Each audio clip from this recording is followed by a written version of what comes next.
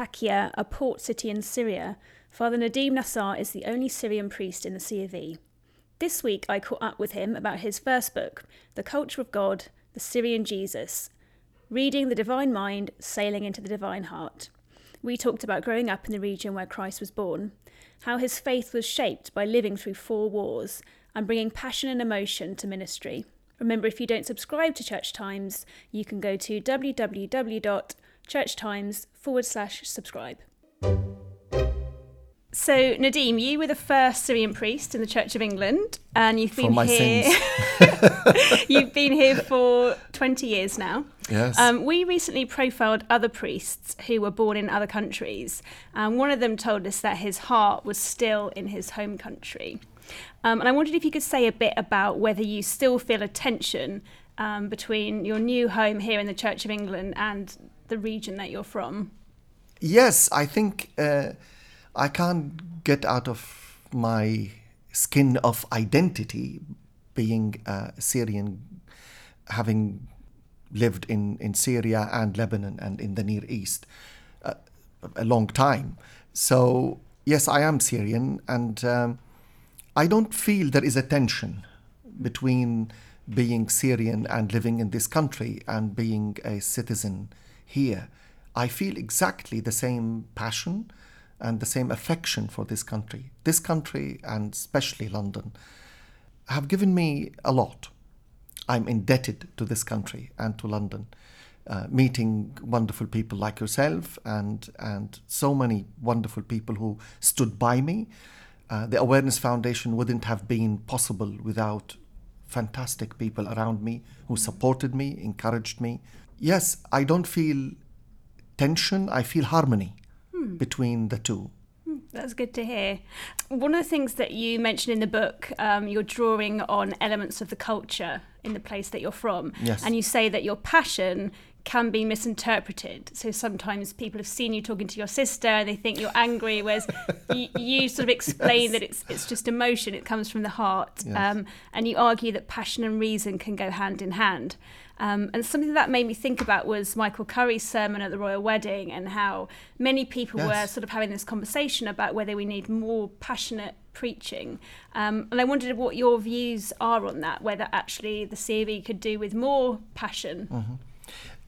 You've nailed it. I think there is a difference, Madeleine, between passion and anger.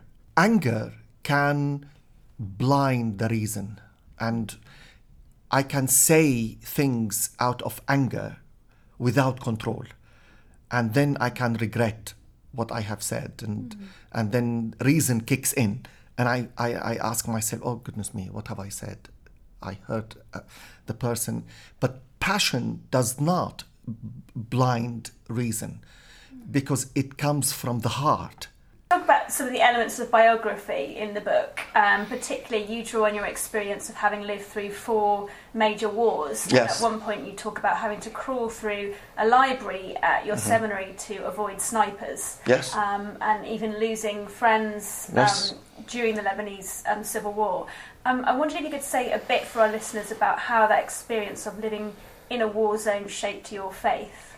However you hear about war, and especially civil war, however you hear about war, however and whatever you see on TV, whatever you read in books and in films, and whatever you have information about war, it is nothing, absolutely nothing, equal to 60 seconds living there. Nothing. Being there for 1 single minute changes you forever. So, yes, we used to crawl to the library and open the door without any light, to crawl inside, pick the books we needed, and go back to the basement to write our essays. This what I call it, inferno of Beirut. Explosions were waiting for us around every corner. We didn't know when an explosion would blow. I remember one explosion very close to the School of Theology blew up, and it was huge. and a lot of casualties. So the Red Cross and all this rushed to the area. Among them was a friend of mine, and in the church, so rushed to help the injured. And after 5 minutes, they planted another explosion so that they maximize the injuries and the casualties. And he died in the second explosion. So it was so evil to think in this way, to kill as many people as possible. So you question everything, Madeleine. You question your faith, you question God, you question the scriptures, you question the world. I remember one African student we had. He took the Bible. We saw him in shock, and he threw the Bible across the classroom. And he said, I am not here to live like this. And he left. It's not for everybody to live in this awful, evil atmosphere. And you start questioning. But with that, the question is, do you start a journey of answers? Or do questions get bigger and bigger like an avalanche? So they might crush you in that atmosphere. And they could have crushed me. But thank God my sanity was saved by young people, because I was the leader of the Protestant youth in Beirut, and they kept my sanity. And you go on to talk later in the book about the work that you're doing with young Syrians at the today moment, through the Young Heroes programme and other things. When we've talked in the past, you've expressed frustration towards the church in terms of the Syrian war, and I think a failure that you diagnosed to speak into that, to work for peace, even to be willing to have the discussion about something which was felt to be too complicated. I wondered if you could say a bit about the situation today. There are signs from the UN that perhaps we're moving towards peace. There are questions about reconciliation, about a political transition. So how are you feeling at the moment? Not very optimistic, but hopeful. We live in hope. And yes, at the moment, things are changing very quickly in Syria. And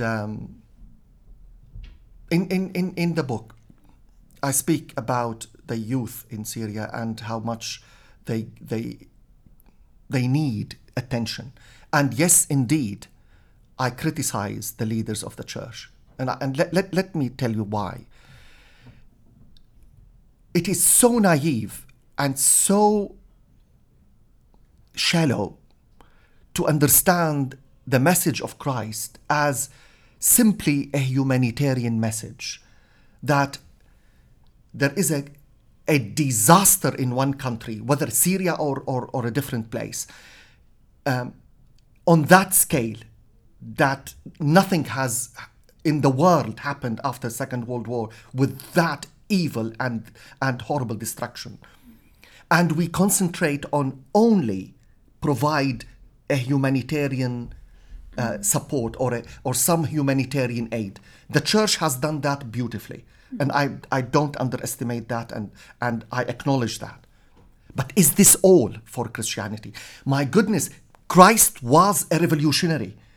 Christ shook the ground under the chairs of the Pharisees. He challenged his society. He was a storm with the Pharisees. I say it in the book. Jesus Christ has had two personalities. One personality, we see him the gentle, the meek, the mild, the humble, the wonderful, the healer with the people. But when it came to the religious leaders, he was a storm. We don't talk about Matthew 23. We avoid Matthew 23 altogether because it is scary. Woe to you, the Pharisees and scribes. Where is this passion that the church has to challenge our politicians? To challenge, why are we still selling arms to the Middle East? Why are we still fueling the war and the conflict there? How could the Prime Minister get away with saying, oh, we don't want to get involved in Syria? What? Are you telling me you have not been involved before? Britain has been involved from day one. So where is the voice of the church that challenges? Where is our prophetic voice? I don't see it. I'm sorry. Yeah, I like the phrase that you use in the book of a volcanic Jesus. Yes. You talk about a volcanic Jesus. Another thing that you talk about, which you sort of touched on, is you say Christians in the Near East don't need blankets, tents and food. They need recognition and they need spiritual, moral and existential support. I think I found in my work that Christians here have quite a difficult relationship perhaps with Christians in the region, because they don't know whether to just adopt a really simple narrative of persecution and perhaps risk acknowledging how much more complex it is than that and the resilience of Christian communities, or are they guilty of avoiding talking about persecution sort of for fear of what that conversation might lead to? So what can we do in terms of this kind of existential support that you talk about? What would that look like? Don't talk to us only as victims. You know, when there is a danger of, if you talk to us as Christians in the Near East as persecuted, then we are the victims, and we lament our situation. I don't feel victimized only. So, and I say always to the church, don't talk to us as victims, and don't talk to us as people in need and we are giving you aid. This is horrible. Engage with us.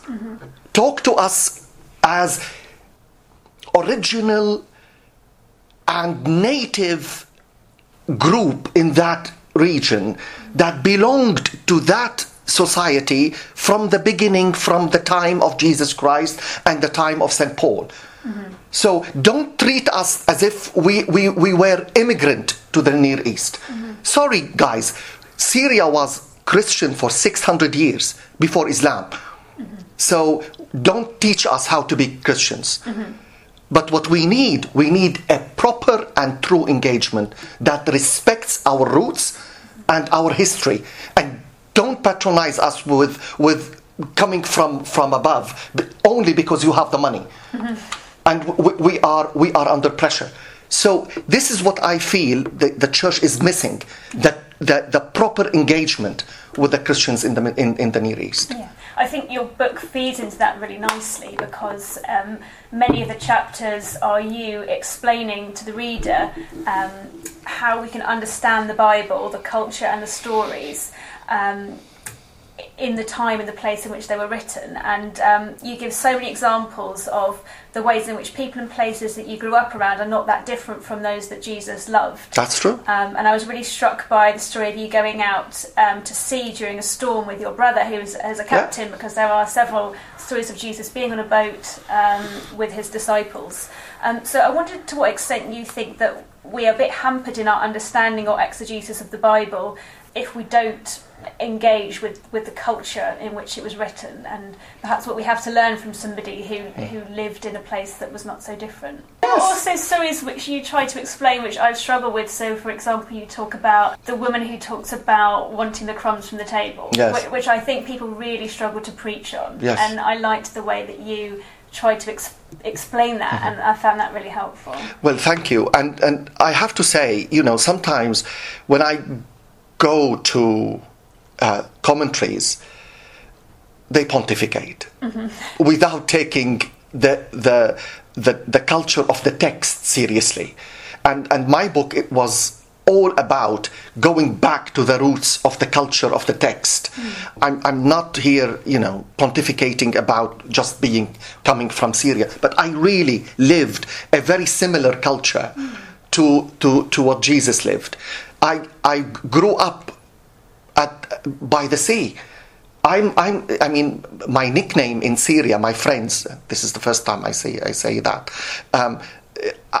I am called the child of the sea, or the sea son, or the son of the sea. That Ibn al-Bahr in Arabic. They call me, when I paint, I sign Ibn al-Bahr in Arabic. So on the painting, I know that the sea. And when I was with my brother on the ship, and that storm hit the ship, and I was on the bridge with my brother, I thought, I mean, who would convince me, even Jesus himself, to open the door of the bridge and step outside the bridge? And here we go and take for granted the story of Peter, when Jesus said, not stepped out of the bridge, Peter, step out of the whole ship to the sea. Well, that must be crazy. He did. And in the book I tried to take the story from different perspectives. How Jesus looked at the scene, how Peter looked at the scene, and how the disciples looked at the scene. I'm sure the disciples looked at Peter and said, you are out of your mind. Where are you going? Where do you think you're stepping out of the ship to the storm? So let's not take any story in the Bible, in the New Testament, for granted and think we know it. No, we don't. Yeah. Because the culture of the text, when we unfold it, it offers a lot. And this is what I'm trying to do, examples in the book. You also say at one point that a metaphorical resurrection is a cultural impossibility. And I wondered to what extent you feel that the debate around the kind of metaphorical resurrection is something of a luxury perhaps afforded to people who don't face real danger or even the threat of death for their beliefs. I Absolutely. If that was what you were getting at. Do you think I could afford discussing a metaphorical resurrection in the basement in Beirut? Do you think Peter and the guys there hiding in an upper room would have the luxury of a intellectual discussion? Let's see, maybe if we talk about the resurrection as an idea, that he is risen in us. Hey, wait a minute. The upper room there was not Oxford, and not Cambridge, and not in a hall where all the robes were put on in an intellectual debate. Those people were scared to death. And if they had not seen and experienced the resurrection, body and mind and soul and spirit in front of them, do you think they could afford sitting around the table discussing a metaphorical resurrection? Give me a break. You don't know what it means to be existentially under threat, to lose your life. And then you tell me when you engage intellectually to discuss your faith. It's not for me. Thank you. There was one other thing that I really wanted to ask you, which is that you dedicate the book to your mother. Yes, my dear mother. So I just wondered if you could say a bit for our listeners about your mum and why you dedicated it to her. I love my mother, and I consider her a modern saint. Not because she is my mother only, but I know what she went through. We grew up, I belong to a big family, 6 children, 2 sets of twins, 1 year apart, those twins, and all 4 have the same birthday. On the birthday of the first set of twins, the second set of twins was born. And then a girl, and then myself. I'm the baby. 6 children. She was a seamstress, and she brought us up beautifully. And the passion, the love, she poured herself out for us. She I would say, she is in my life the embodiment of self-emptying person. And she warms my heart and my life, and she gave me God in a beautiful way that empowered me in Beirut and kept me alive. Her voice, her presence. And yes, when I kiss her every single day, there is no day I remember in my whole life that passed without kissing my mother. I would kiss the garment of God. That's lovely. Thank you for sharing that with us. Thank you so much. Thank you for listening to this week's episode of the Church Times podcast. You can find more news, analysis, comment and book reviews on our website, churchtimes.co.uk. If you are not yet a subscriber to the Church Times, you can try your first 10 issues for just £10. You'll get the paper delivered to your door every Friday, plus full access to our website and digital archive. Go to churchtimes.co.uk/subscribe to find out more. The music for this podcast was provided by Sought After Sounds. Tune in next Friday for the next episode.